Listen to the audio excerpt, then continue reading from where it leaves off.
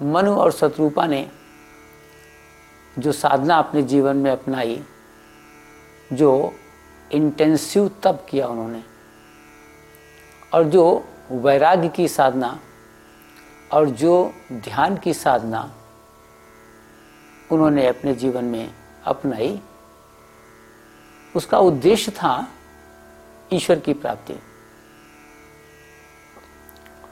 जितने भी साधन हैं, शिव जी कहते हैं कि जहां लग साधन वेद बखानी, सब कर फल हरि भगति भवानी।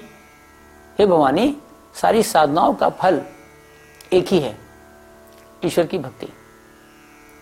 और भक्ति का अर्थ क्या है? राम भगति मणिउर बस जाके, दुख लवलेश न सपने हो ताके।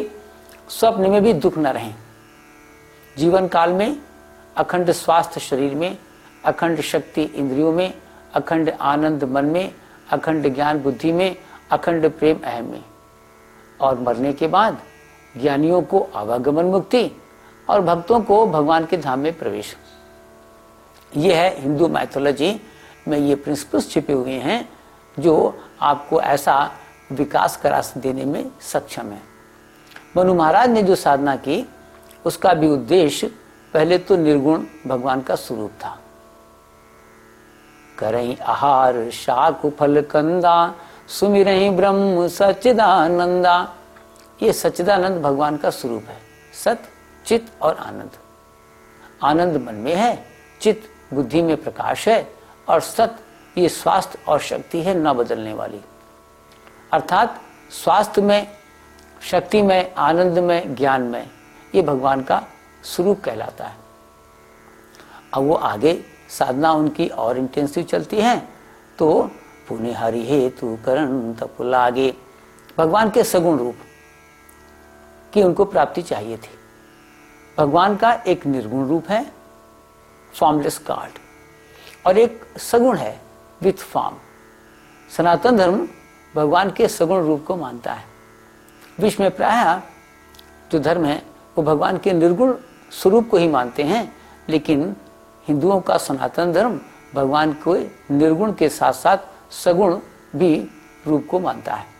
और ऐसे तमाम भक्त हुए हैं जिन्होंने भगवान के सगुण रूप का दर्शन प्राप्त किया है। मनु महाराज सोचते हैं क्यों ना भगवान का हमको निर्गुण के साथ साथ सगुण की भी अनुभूति हो जाए, अर्थात आंतरिक जीवन में स्वरूप की प्राप्ति, सच्चिदानंद। सुमिरहि ब्रह्म सच्चिदानंदा, और फिर भगवान के रूप की भी प्राप्ति। पुनः हरि हेतु करण तप लागे। तो जब उनसे पूछा गया, जब उनकी तपस्या समाप्त हुई और उनसे पूछा गया क्या चाहिए, तो उन्होंने कहा कि जो स्वरूप बस शिव मन माही। शिव के हृदय में भगवान का जो स्वरूप निवास करता है, शिव के हृदय में भगवान का रूप भी है, भगवान का स्वरूप भी है, भगवान का नाम भी सतत है, भगवान का धाम भी सतत है, भगवान की लीलाएं भी सतत है। नाम रूप लीला धाम ये भगवान का सतत सनातन चतुष्टय शिव के हृदय में निवास करता है। और फिर ये रूप केवल अंदर नहीं है, शिव को भगवान के बहिर्रूप की प्राप्ति हुई। जैसे आप दो लोग मिलते हैं, ऐसे ही भगवान का सतत संपर्क जो आंतरिक था वो बहिर भी हो सकता है। जैसे माता यशोदा ने कृष्ण के साथ सगुण रूप में निवास किया, जैसे माता कौशल्या राम के सगुण रूप के साथ जी, जैसे गोपियां भगवान के सगुण रूप के साथ जी, जैसे अर्जुन को भगवान का सगुण वाह्य रूप प्राप्त था। तो एक तो रूप अंदर है और एक भगवान का रूप बाहर है, और एक भगवान का निर्गुण स्वरूप है। निर्गुण स्वरूप भगवान का शुद्ध सच्चिदानंद है, और सगुण आंतरिक भी है और बाह्य भी है। मनु महाराज कहते हैं कि देखूं सोई हम रूप भर लोचन। मैं अपने नेत्रों से भगवान का वो रूप देखना चाहता हूं जो शिव के हृदय में निवास करता है, जो काकभुशुंडी के हृदय में निवास करता है। भगवान ने उनकी बात को स्वीकार कर लिया, एवं मस्तु कह दिया, और फिर नील सरोवरों प्रकट हो गए भगवान। जो फॉर्मलेस गॉड था वो प्रेम में प्रकट हो जाता है, रूप ले लेता है। नील सरोरो नील मणि नील नीरधर श्याम, लाजहि तन शोभा निरख कोटि कोटि सतकाम। ये कैसा ये हिंदू फिलॉसफी, हिंदू दर्शन है, जहां पर वो जो कण-कण में ऑल परवेडिंग ब्रह्म था, जिसके बारे में श्री जी कहते हैं कि व्यापक एक ब्रह्म अविनाशी, सत चेतन घन आनंद राशि, असु प्रभु हृदय अछत अभिकारी। वो जो फॉर्मलेस गॉड ऑल परवेडिंग है, सर्वव्यापक ब्रह्म जो अंदर है, जिसका ये स्वरूप है, और वही रूप लेकर आ जाता है। जैसे पार्वती ने कई सारे प्रश्न शिव से किए और ये कहती हैं कि जो कण-कण में व्याप्त है वो रूप कैसे ले लेता है। राम ब्रह्म चिन्मय अविनाशी, सर्वरहित सब उर्पुर बासी, अनाथ धरे नर तन के हेतु, मोहि समझाए कहो वृष केतु। वो रूप कैसे ले लेता है। शिव जी कहते हैं कि सगुण नहीं अगुण नहीं कछु भेदा, अगावहि मुनि पुराण बुद्ध भेदा, जो गुण रहित सगुण सोई कैसे, जल ही में उपल बिलग नहीं जैसे। वो जो निर्गुण है वो रूप ले लेता है प्रेम में। तो मनु शत्रुपा को जो भगवान से इंटेंसिव प्रेम था, भगवान के प्रेम की पहचान है कि विषय की याद भी समाप्त हो जाए। मनु महाराज को अब विषय की याद भी नहीं रही, न किंगडम की याद थी, न प्रजा की याद थी, न बाल बच्चों की याद थी, न धन की याद थी, उनको कोई याद नहीं थी। केवल एक ही चाहिए था, उनके जीवन का उद्देश्य भी केवल एक था, भगवान को प्राप्त कर लेना। और वो भगवान का स्वरूप भी था और वो रूप भी था। तो भगवान ने प्रेम में जो निर्गुण ब्रह्म है उसमें सगुण रूप में अवतार ले लिया और भगवान को निदर्शन करा दिया मनु महाराज को। नील सरोरहु नील मणि, ये जो नील सरोवर शब्द आया है, नीला कमल, कमल में अनासक्ति है, और नीला रंग ये प्रेम का प्रतीक है। मानस में नीला रंग प्रेम का प्रतीक माना गया है, इसीलिए राम का रंग भी नीला है, भारत का रंग भी नीला है, और आप देखेंगे कृष्ण का रंग भी नीला है, आकाश का रंग भी नीला है।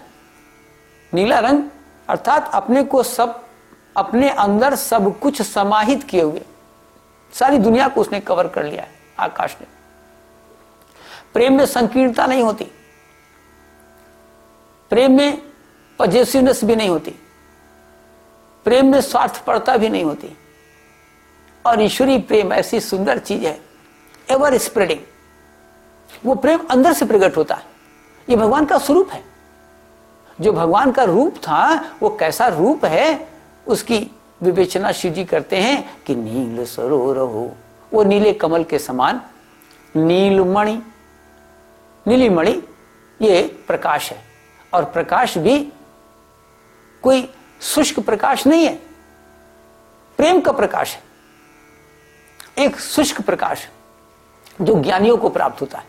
लेकिन भगवान के प्रेमियों को जो प्रकाश मिलता है वो प्रेम से परिपूर्ण प्रकाश है, नीलमणि। नील सरोरहु नीलमणि, अनीर नीरधर श्याम, और निर्धर ये वो बादल है जो वर्षा करता है ईश्वरी प्रेम की। एक आनंद है।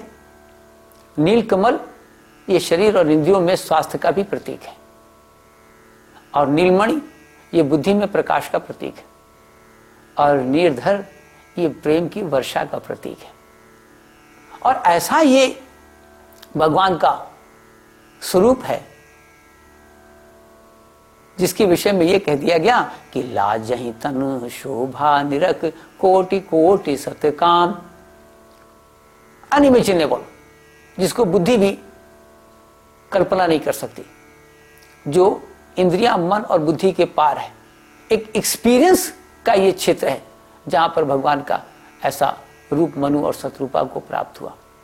वो तो बेहोश होके गिर ही गए भगवान के चरणों में, ऐसा उन्होंने रूप देखा, और फिर कहने लगे मुझे और भी कुछ चाहिए। भगवान ने मनु महाराज से कहा मेरे पास कोई चीज अदेय नहीं है अब तुम्हारे लिए, और क्या चाहिए। तो जो भक्त होता है वो भगवान के साथ रिश्ते बनाता है, उन रिश्तों में एक दास्य भाव है, जहां पर भगवान मेरा मालिक है, मैं उसका सेवक हूं। एक साख्य भाव है, जहां भगवान मेरा सखा है। एक वात्सल्य भाव है, जहां भगवान मेरा पुत्र है और मैं पिता हूं। अर्थात अथवा भगवान मेरा पिता है और मैं उसका पुत्र हूं। और आप देखेंगे गॉड फादर, गॉड मदर तो चलते ही है, लेकिन मनु महाराज क्या कहते हैं कि चाहियो तुम्हें समान सुत और प्रभु सन कवन दुराव। मुझे तो आपकी तरह पुत्र चाहिए। ये नहीं कहते कि मुझे आप पुत्र के रूप में चाहिए, कहते हैं आपकी तरह पुत्र चाहिए। भगवान कहते हैं कि अपनी तरह मैं कहां ढूंढने जाऊंगा। ये नहीं कहते कि मेरे समान कोई है ही नहीं। जो थोड़ा भी प्राप्त कर लेता है तो अपने अहंकार के कारण सोचता है मेरे समान कोई दूसरा नहीं है, और भगवान सब कुछ प्राप्त किए हुए हैं और उसके बाद भी सोचते हैं कि मेरे समान मैं कहां ढूंढूंगा जाकर। आप सरी से खो जाऊं कहां जाई, अनप तब तनय हो वो मैं आई। मैं आ जाऊंगा तुम्हारे यहाँ पुत्र के रूप में। मनु महाराज ने भगवान को पुत्र के रूप में वरदान मांगा और भगवान ने वो उनको पूरा कराया। जब वो शत्रुपा की ओर मुड़ते हैं तो शत्रुपा बड़ा दिव्य वरदान और अधिक गहरा मांगती हैं।